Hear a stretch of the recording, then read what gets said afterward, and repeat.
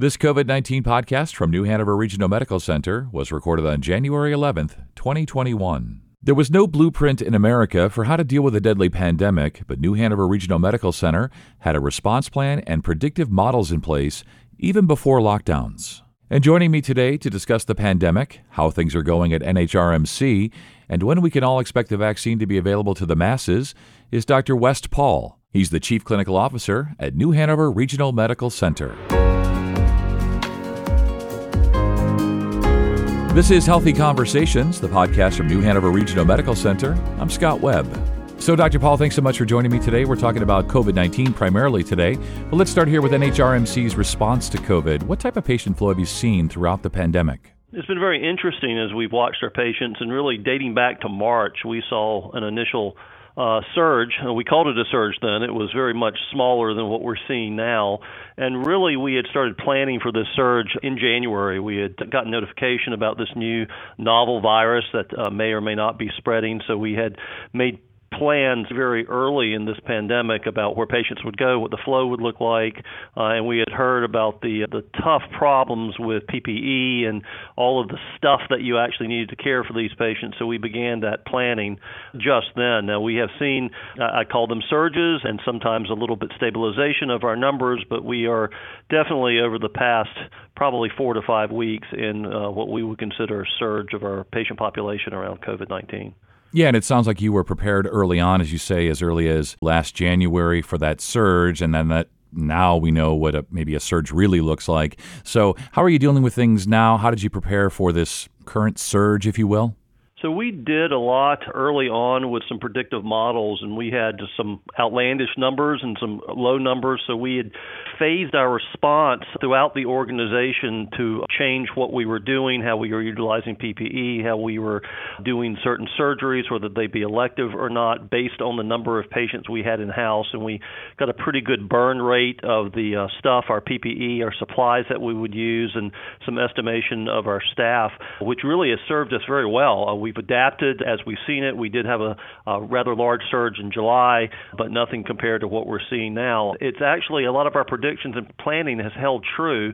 The team has done an incredible job. It really took everyone to help plan this through, but we have bumps in the road, as with anything. As you get more and more patients in, you see where the flaws in your initial plans were, but we were fast to adapt. I will say our nurses and our doctors and our team members, and really everyone has learned to adapt. All the great ideas about how to handle this surge has really come from our frontline staff, whether it be physicians, nurses, EVS, anybody. They really know how to handle these patients. Yeah, that's great to hear. And as you say, the frontline workers, they know best often, right? And it's so great that upper management has been listening to them, and so great that a lot of the models and predictions have come true, but yet you're still dealing with a lot of patients. And I think for a lot of us, we're thinking that really we won't really begin to see the light at the end of the tunnel until the vaccine is available to everybody, and everybody who wants to or has to get the shot can do that. So let's switch gears a little bit and let's talk about the COVID-19 vaccine and just start here. How was the vaccine produced?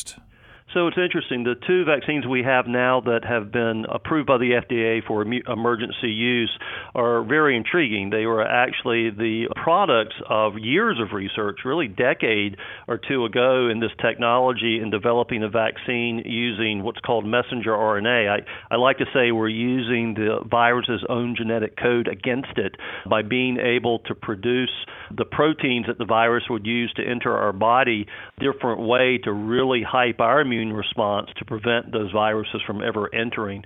So it really is new technology. It's a new way of producing the vaccine, but the actual methodology, the technology is at least a decade old, but we finally have been able to bring it to bear against a deadly disease.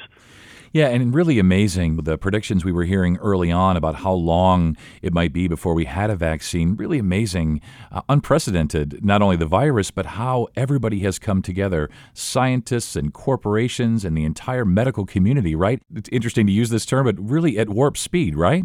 Yeah, it has been truly amazing. The technology, and I will say biotech within this country in general, has been accelerating leaps and bounds over the past 2 or 3 decades. I'm a scientist by original training, have been amazed, and I think it's showing that progress right now of how quickly we've been able to produce a vaccine that is truly effective, 95% from what we're seeing, which I personally, as a physician, have never seen that type of efficacy in a vaccine and at the rapid pace.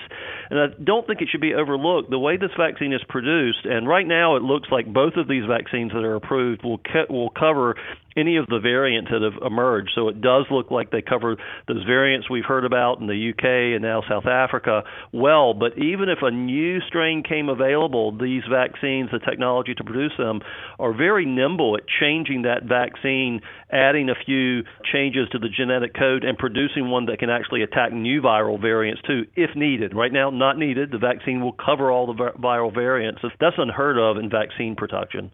Yeah, and as you say, the efficacy, 95% is just off the charts. Again, unprecedented. Yes, absolutely. And it has to do with the way the vaccine yields its response in the body. Again, this may not only hold advantages for treating infectious diseases, but we're looking at other things, such as treatments of cancer with things such as this, not necessarily vaccines, but ways to induce our body's immune system to fight off cancer, to fight off other types of diseases. So a lot of us that are looking at this technology are very much intrigued and hopeful that this fight against COVID will actually yield some gains in other diseases that we've been dreading. Yeah, that would be amazing. And it's hard to find silver linings through all of this. But as you say, there may be some positive medical scientific benefits on the other side of this. And, we're still debating in this country, a lot of people, of whether or not to get the flu shot. Even though everyone says in the medical community, get the flu shot, it's available, it's good, you need it, get it. People still are unsure about whether or not to get that every year. So when we switch and we now talk about COVID-19, what are your thoughts about folks getting the COVID-19 vaccine if and when it's available to them? I will say one thing about the flu shot, because it's been intriguing this year. We have not seen any cases of flu as of yet this year in our medical center, which is truly amazing.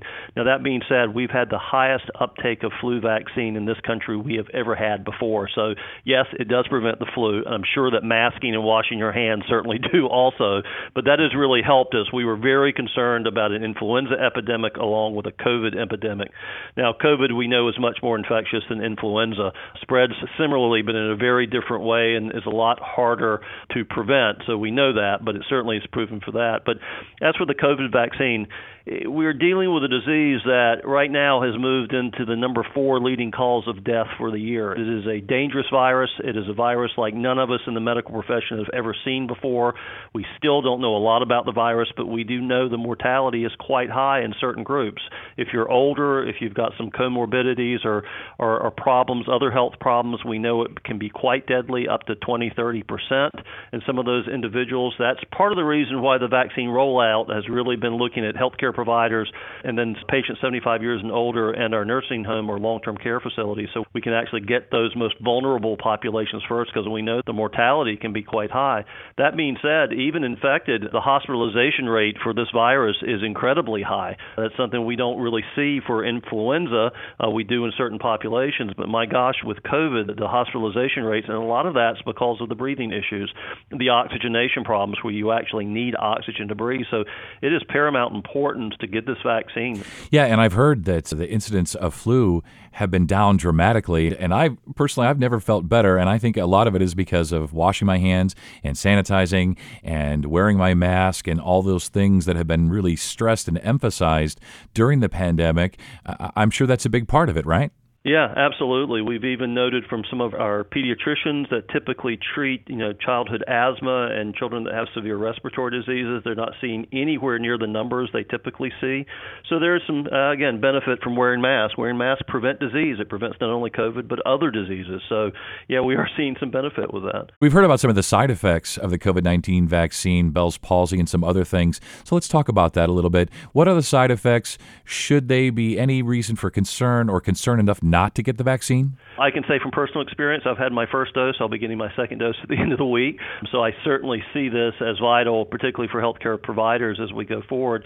So the side effects we've seen a lot in various vaccines of any sort. When we try to stimulate a person's immune system to fight off a virus, there can be some side effects. They're very small. What we've seen typically, and I can quote the initial group, so really with the Pfizer vaccine and the Moderna vaccine, which are the two that are out, very similar, use the same messenger RNA technology. About 40,000 individuals in each group underwent the initial trials, which is a fairly large number as it goes for vaccines. But again, over a short period of time, but we analyzed the data. Most of the side effects we've seen that were greater in the vaccine group than the placebo group. In other words, these trials were done blinded. In other words, the participants didn't know if they were getting salt water, placebo versus the real vaccine, so we could adequately assess these side effects.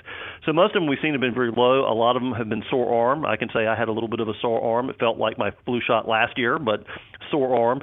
Some people will get some fever. Fever is up to 100 typically is what we're seeing. Some people will get a few chills, usually very short lasting. And I think right now for the second dose of the vaccine, it's predicted about 15 to 17% of individuals will feel a little bit tired, a little bit achy, maybe a little low-grade fever for 24 hours, usually very self-limited. One of the ones that we hear a lot about is something called Bell's palsy, which is an effect of the facial muscles around a nerve. It's been interesting in the placebo group, so the group that just got a sham injection, so you can say salt water, the number of Bell's palsy out of that 40,000 was 2 in the saline group. In the actual vaccine group, the number was 4 out of 40,000. So you can see the incredible low numbers, and certainly you got to say a side effect. Bell's palsy is usually self-limited and recovers. Some does not, but again, a very low side effect. And what we were seeing is about equivalent to any other vaccine you get, either it be shingles or flu or anything else. So really nothing that much out of the ordinary. Now, all of that being said, most of our vaccines that we use these days have been tested for years. We've got years and years of experience with the vaccine and millions of people. So we are watching closely, and I say we, but the FDA and the CDC have real-time up-to-dates on any safety features associated with the vaccine. So there's real-time reporting as they go forward looking at this.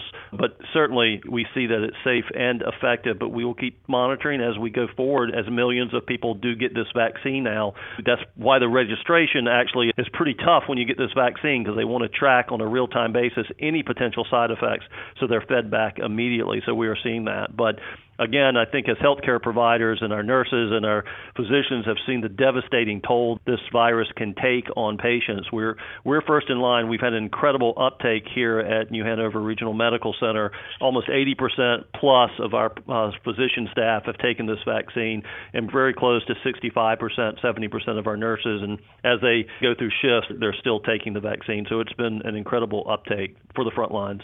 Yeah, that's amazing, and I'm glad to hear that you got the first dose and you're doing well, and it always encourages me when I talk to doctors and nurses and they're getting the vaccine because they need it, of course. I think I know the answer to this already, but should we still wear face coverings after we get the vaccine?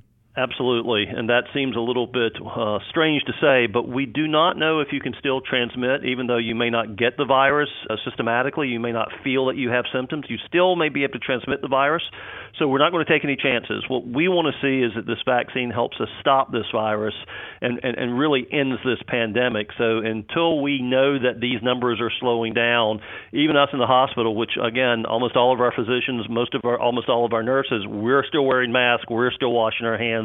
We're still taking this incredibly seriously, because until we start seeing that downward turn in our hospitalizations, which we have not seen yet, and we are pretty sure are going to continue to go up for some weeks now, we're going to do everything we can to stop this pandemic. Yeah, and I just have this feeling, and I've invested in a number of face coverings and masks that I really like, my favorite sports teams and things, to motivate me to keep wearing them. I've got the million-dollar question for you, Doctor. When will the general public, when will people listening to this be able to get the vaccine? So that is a million-dollar question. Right now we're following our state's lead. They are determining when we can move through the phases. And just to explain, there is a rationale to the phases. So the first 1A phase was to those healthcare providers, the people on the front line taking care of these patients, as well as to nursing home or long-term care facility residents. Again, the very most vulnerable that we have, including the staff of those long-term care facilities, because we know the highest mortality, death rate those individuals the highest hospitalization rate. So 1A, which we are through, doesn't mean we don't still give them, because people that have been a little bit reluctant in 1A have seen the rest of the people get them. They'll go, yeah, I think it's time for me to get one. I don't think the scoring system has made this very easy to understand, but 1B1 is all patients 75 and older, which is a large portion of our population, both regionally. I think in the county we're looking at somewhere around 17 to 18,000 people. And again, the rationale behind all this, these are the patients that are most vulnerable. These are the patients most likely to be hospitalized. That will help our hospital not run out of resources. So I think very legitimate. And then there will be other phases coming, including 50 and over that work in healthcare, 50 and younger that work in healthcare. When will we be able to get it? I think as we move through these phases, I think we'll all be available to get it probably sometimes, and I might be optimistic here, probably sometimes mid-February, end of February or March. We do have an issue in this country with delivering the vaccine. It hasn't been producing it, which has been unusual. It's been delivering the vaccine, and I think we've had a bit of a slow start. I will say here at New Hanover Regional Medical Center, we had an incredible vaccine team assembled and was really able to put vaccine in arms to almost 4,000 individuals in our healthcare system within several weeks. Just really phenomenal in how they did it and organized it. Now, some of it is a captive audience. We know where you live and we know how to communicate with you, and you've already got charting done here, so it's a little bit easier than the general population. But I will say the health department has done a great job too. And as we spread this to other practices, the last thing we want to do is leave vaccine in the freezer. It doesn't work in the freezer. It only works when it's in your arm. So that's got to be a high priority of the state, a high priority of us as we move forward. And we're trying to, as much as we get in a week, is to empty our freezer in a week and get it into arms. That's the plan. Doctor, as we get close to wrapping up here, is it safe for children and pregnant women to get the vaccine? So right now we do. It is approved by the Society of OBGYN for pregnant women to get the vaccine. We would like them to have a discussion with their physicians, their OB, before they do it. But right now FDA has approved for pregnancy, so not a problem. We have several studies going on right now for children that are 16 and under. Right now the age cutoff is 16 and over. You can get the vaccine without issue. I'm pretty sure that'll be signed off on probably within the next 2 to 3 weeks, and we'll hear about that. I do not see a reason for them not to get it, but again, wait for the research coming forward. That'll come relatively quickly. We know that children are less likely to show symptoms and also less likely to get sick, but does not mean they do not get sick. And they could certainly spread the virus also, but it does look like that if children do not spread it as much as adults do. So that's why we're focusing on the adult population first. Doctor, so great having you on today. Anything else you want to tell people about New Hanover's response, the COVID-19 vaccine, when we might get it, anything else, any parting thoughts?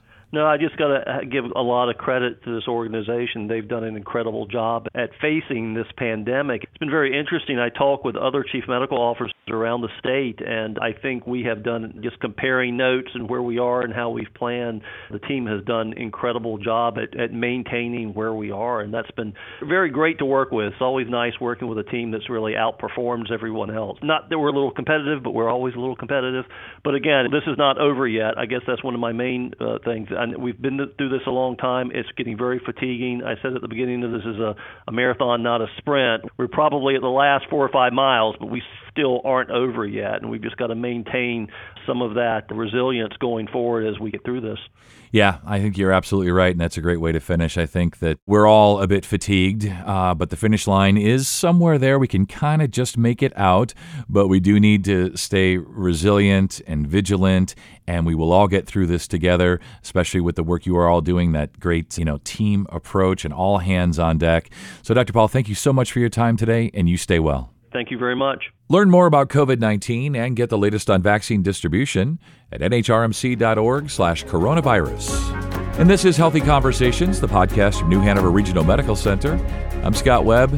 Stay well.